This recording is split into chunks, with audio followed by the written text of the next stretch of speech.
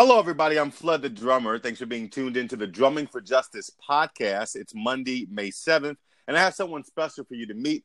Philip Jackson is a journalist with the Philadelphia Tribune and Billy Penn. He reports on education and justice, and tonight he joins me to talk about his latest story for Billy Penn about a gentleman who's been in prison for 34 years and who's now looking to the new Philadelphia District. Philip Jackson, good evening and welcome to Drumming for Justice. Good evening. How are you doing? I'm good. Thanks for taking the time out to speak with me. Before we jump into the story, it seems like there's this recurring storyline since January of this year where everybody's looking to the district attorney for help. And it's almost as if Larry Krasner, who was inaugurated, I believe, January 2nd or January 3rd of this year, has a cape. That he's wearing a cape. He's some kind of superhero. Have you seen that in some of your reporting that everybody's kind of looking to him to save the day? Yeah, I can kind of agree with that sentiment. That's kind of the case with a lot of the stories, especially when we start talking about people who are trying to find exoneration, and they're facing these long-term sentences that date back to the early 1980s, early 1990s, however, so long ago. Mm-hmm. Just talking to a lot of community members, whether it's in North Philadelphia, South Philadelphia, other parts of the area, I would say that a lot of residents, they're looking to Larry Krasner to fix certain types of things, whether it's, low-level offenses not being prosecuted for cash bail and people trying to get exoneration of them feeling like they're falsely charged from sentences that dated back to like almost 1984, and specifically with the case of Gary McWhorter, it's kind of like the similar story of now that Larry Krasner is in office, this might be the chance that we have to finally get some type of fix in the city's criminal justice system. Yeah, so this story, the headline is "In Prison for 34 Years Despite False Testimony." He's one of many looking to Philly DA Krasner for help. You can find this article on billypenn.com. Before the whole idea of the story and who this gentleman was, before I get into that, the big thing that stuck out to me of the story was this line here, halfway through the article, where you write, "The first 4 months of this year have already brought in 179 requests, 40% more than all of 2017. Of those, there's about 20 that are actively being investigated. The rest are under review." So, I mean, that kind of goes to what we were just talking about, where, the incarcerated community are hearing that, hey, there's actually an opportunity for a real second chance now. This guy Krasner is not just giving, Gary hope, but he's giving a lot of people hope. Right. Yeah, and I can agree with that. So you wrote this story on Gary McWhorter, and he's been in prison since, I believe, 1984. He was sentenced to life in prison on June 26 in 1984, and he's been there ever since.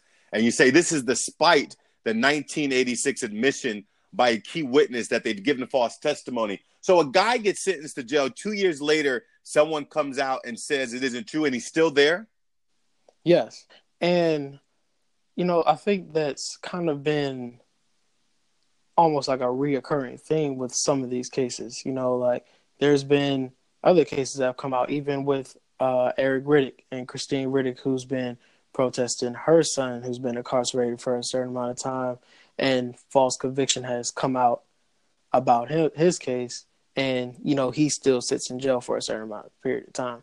And even when you look at some cases that don't relate to a murder trial, a murder case, but they might relate to an interaction with a police officer and certain testimonies given, and then now years later you find out that that police officer was inaccurate, or he didn't say this, or he's recanting, or other people are recanting their statements on certain things. And it's almost like, I don't want to say it's a trend, but you kind of see it happening over and over again. And I think now people are seeing Krasner as an avenue to try to fix what hasn't been fixed.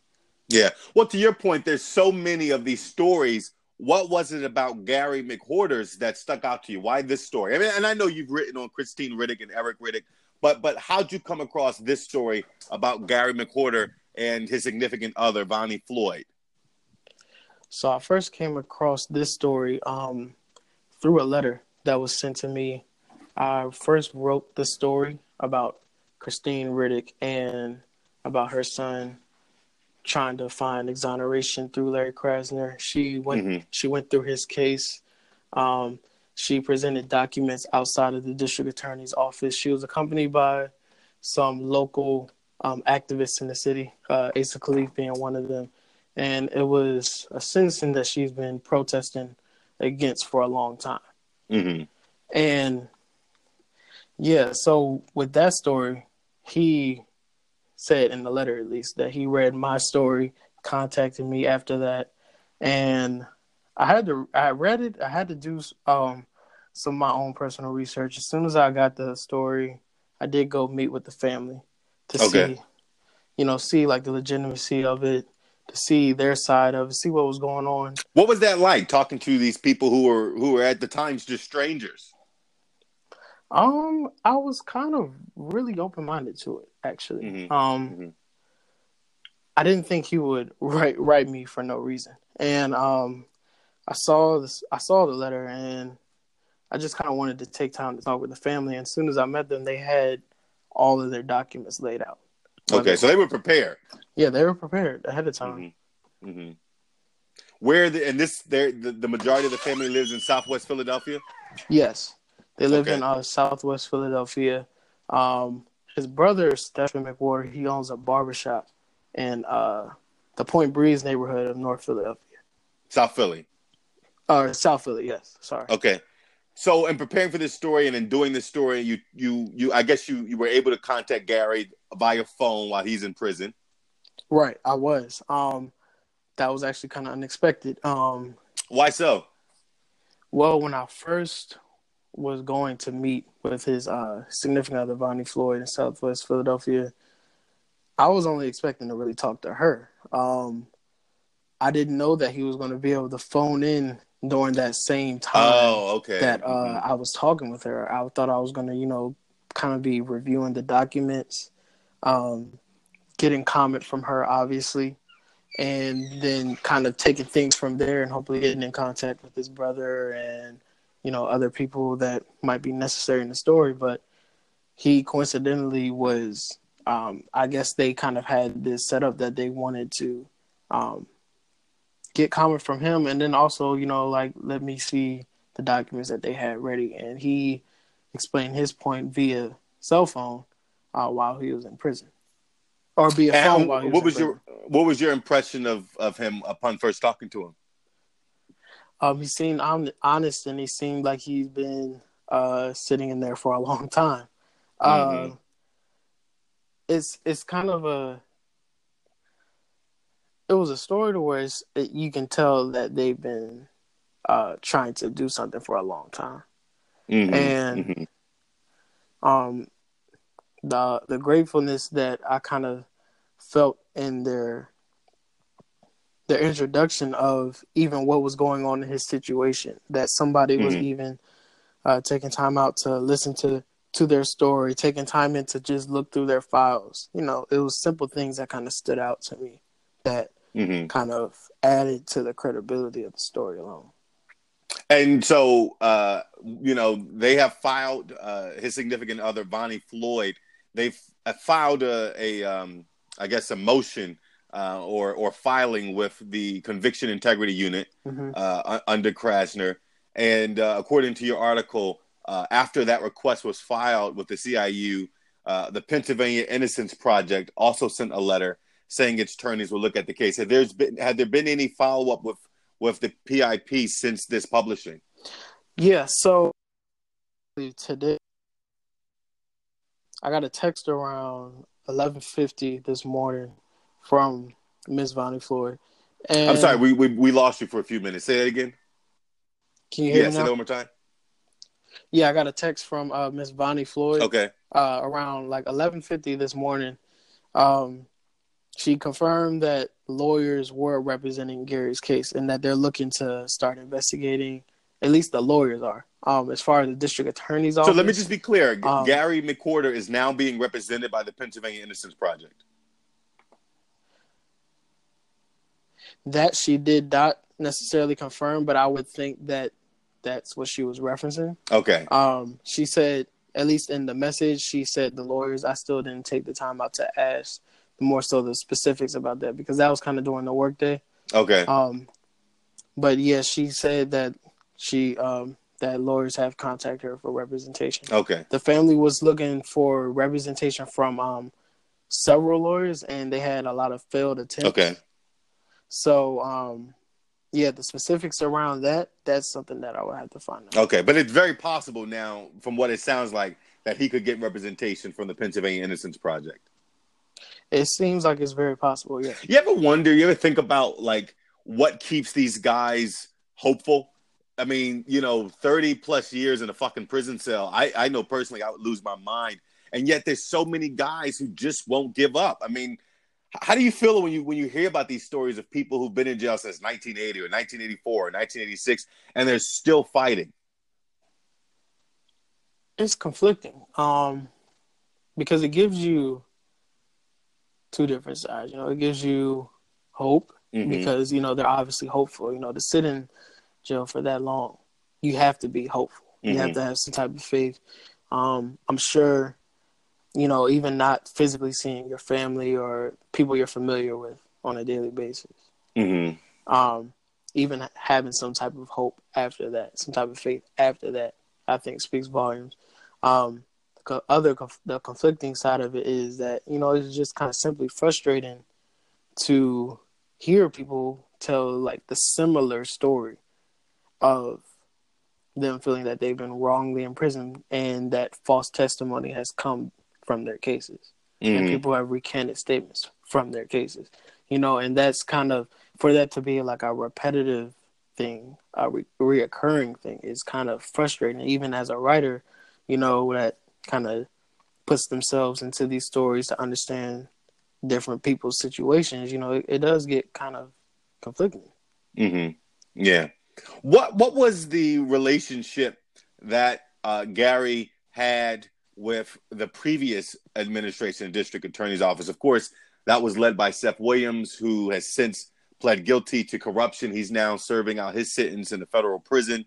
But did they feel like they were being brushed aside and ignored by Seth Williams' office? Did Seth ever really, or anybody in Seth's office, ever give them a break? Yeah, so there was not too much mention of Seth Williams, and I think that's simply because of, the history of the district attorney's office. Even still at that time, I don't think was that great. I don't think until Larry Krasner first came into this office to where even just, there has even before the policy changes came. Even before then, like just the presence in general, I don't think was really that attractive to a lot of people. And with the long history of the district attorney's office alone, I don't think really too many people had that much faith in that. Yeah, and get the subject of your story, Gary McWhorter, he suggests that. In the article, you write, quote, this is him speaking, "My only avenue now is that conviction integrity unit. This was back in the 80s, and the people in the district attorney's office were vicious back then, man. Our criminal justice system is a joke." So, you're right. I look at this as a conflict. This guy knows the criminal justice system is a joke, and yet he still hasn't given up. And now he feels like there's some reprise that could potentially happen. Right. Yeah, and I think that kind of speaks back to what we were talking about when you were asking me, what do I feel about this? And I kind of said it was conflicting. I mean, to wait this long, just to even, who knows what goes inside of that prison cell every single day? Just outside of people staying mentally good, the physical conditions of it, the health conditions of it. There's a lot of factors that I think happen in prison that everybody doesn't know on a daily basis. And yeah, it's a real tough situation, I would say. That you know of, is Gary McWhorter a healthy individual? That I know of, I would say yes. I haven't really gotten into that and those particulars just yet. What did you learn from his brother, Stefan, when you visited his barbershop in Point Breeze? Did you learn anything new?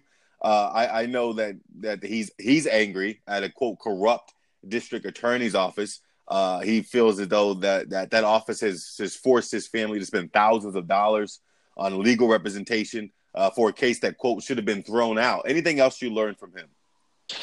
Yeah, well, his brother, he owns the barbershop in Point Breeze, and his brother's, according to his brother Stephen, speaking of Stephen, like he was heavily involved in some community activism. His brother said he helped organize the march. I can't remember right now what particular march or what event it was in light of, but Mm-hmm. his brother kind of gave insight to some of the things that he's seen in the neighborhoods that he's lived in Philly just for so long, and this kind of relates a lot to young people's interactions with police officers and how he's certain things kind of get brushed aside and different stories that he's even seen happen right outside of his barbershop.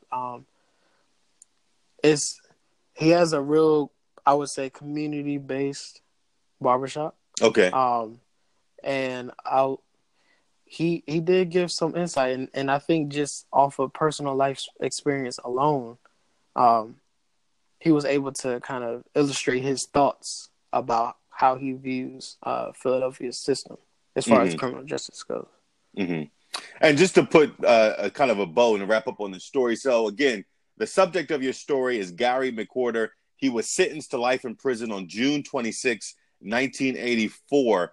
But then also in your story, you write that Regina Smith, who was a witness, she sat in the Philadelphia courtroom on May 9th of 1984 and acknowledged a testimony that she gave during McWhorter's trial for the homicide of John Baker was false.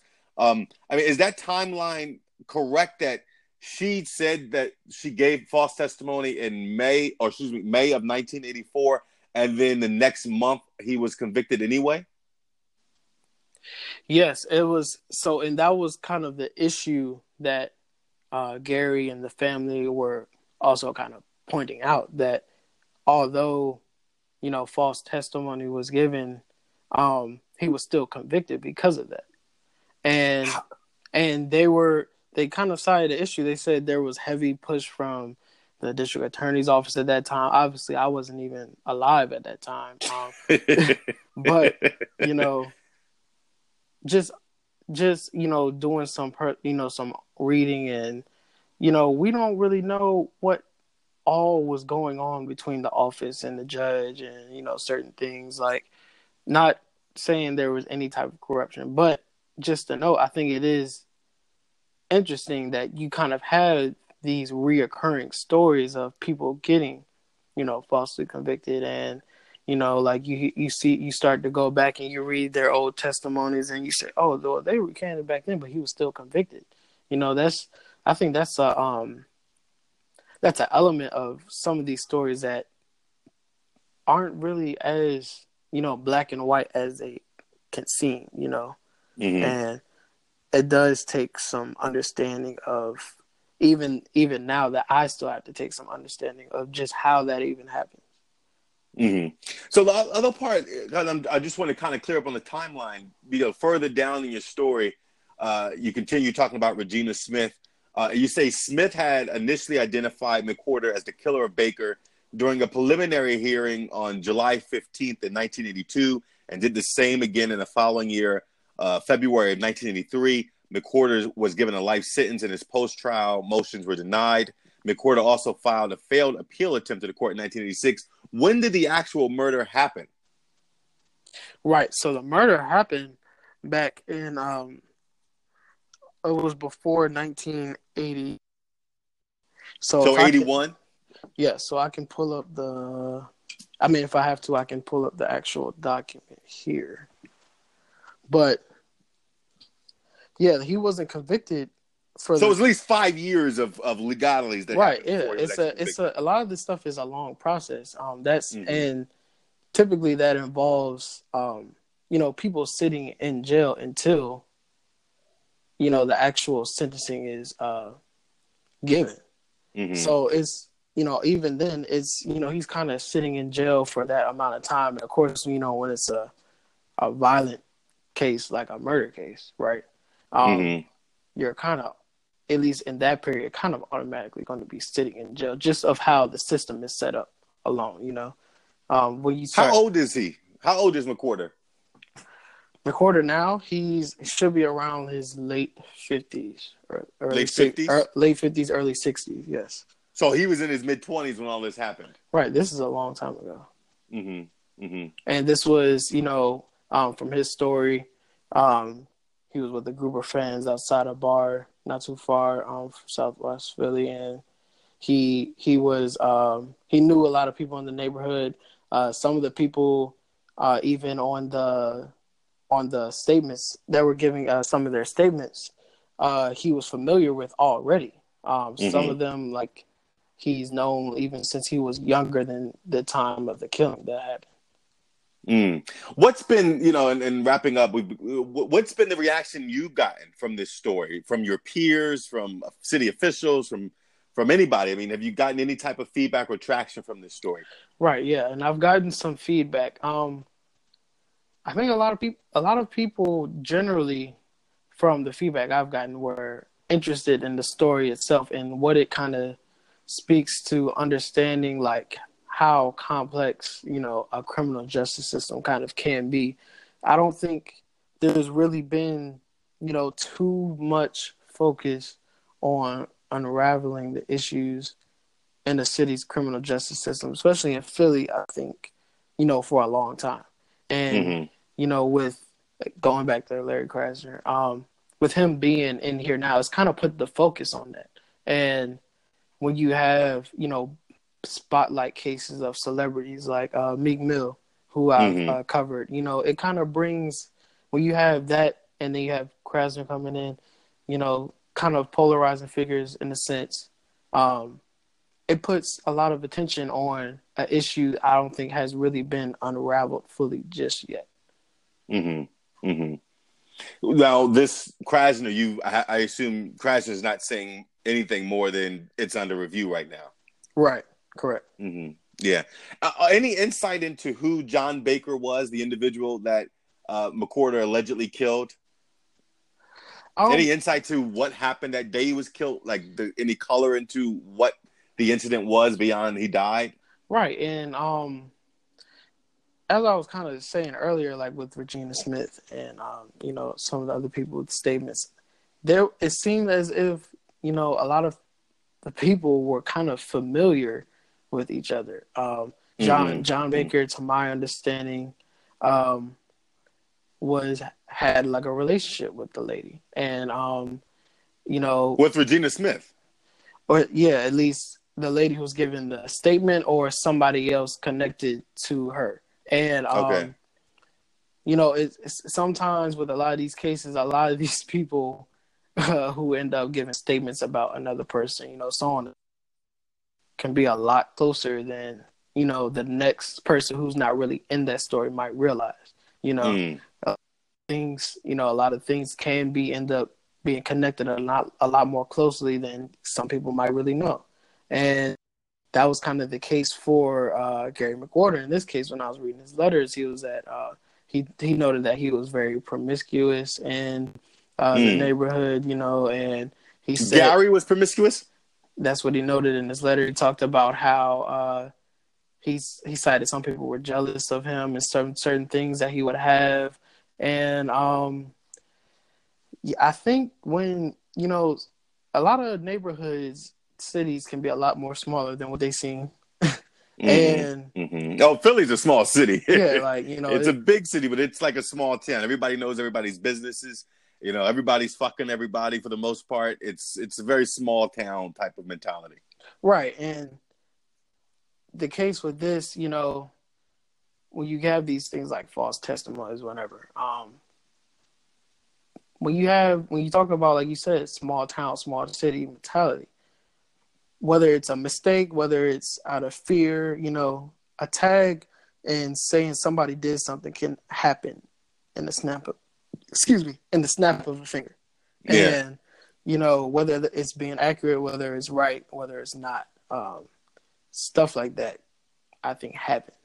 But to your point, then, if for a city this small, there should also be people who know and who are probably in the community who know that Gary McWhorter didn't do anything. Right. Who kind of go, oh, I mean, they're probably like, how they talk in barbershops, I knew that chick Regina, man, she's always been a liar. She ain't shit. I can't believe they believed her. Blah, blah, blah, blah, blah. I mean, and I guess that's what I was, kind of referring to when I said reaction. Mm-hmm. Did you get anybody who came out and says, yeah, Regina Smith is full of shit. Yeah, she did lie. Yeah, I knew about this story. Anything like that? Right. And that's not something I've gotten. And I think that also kind of speaks to something else, that when you have some cases that involve, murder, and it does seem like some circles can be closely tied, and a side effect of that could be, some people are just choosing not even to talk about the situation alone. Yeah, and remain indifferent. Right, just remain, and that's not an uncommon thing that happens. Mm-hmm. Mm-hmm. Wow. All right. So just to wrap up, Gary McWhorter was sentenced to life in prison on June 26, 1984, despite a false testimony a month prior to that. Regina Smith on May 9th gave that false testimony, or I should say she acknowledged that she gave the false testimony. In the affidavit, she says, I am not sure who I saw shoot John Baker and never been sure of anything regarding the identification of the person who shot John Baker. She had initially identified McWhorter as the killer of Baker during a preliminary hearing on July 15th in 1982 and did so the same year following in February of 1983. 30 plus years now, they have filed a new hearing or new filing with the Conviction Integrity Unit at the District Attorney's Office, now that the District Attorney's Office is led by Larry Krasner. And more importantly than that, since the beginning of this year, the District Attorney's Office has received 40% more requests for exonerations in all of 2017. Clearly, people in the convicted community are looking at Larry Krasner as some sort of hero, as somebody who can mitigate their circumstances. Do I have the timeline and the context correct? Yes. Yes. Anything else you want to add to this story that I didn't get a chance to ask you, or anything that you want to say that I haven't had a chance to kind of prompt you to say? Well, kind of referencing timeline. That's kind of another element I think that kind of,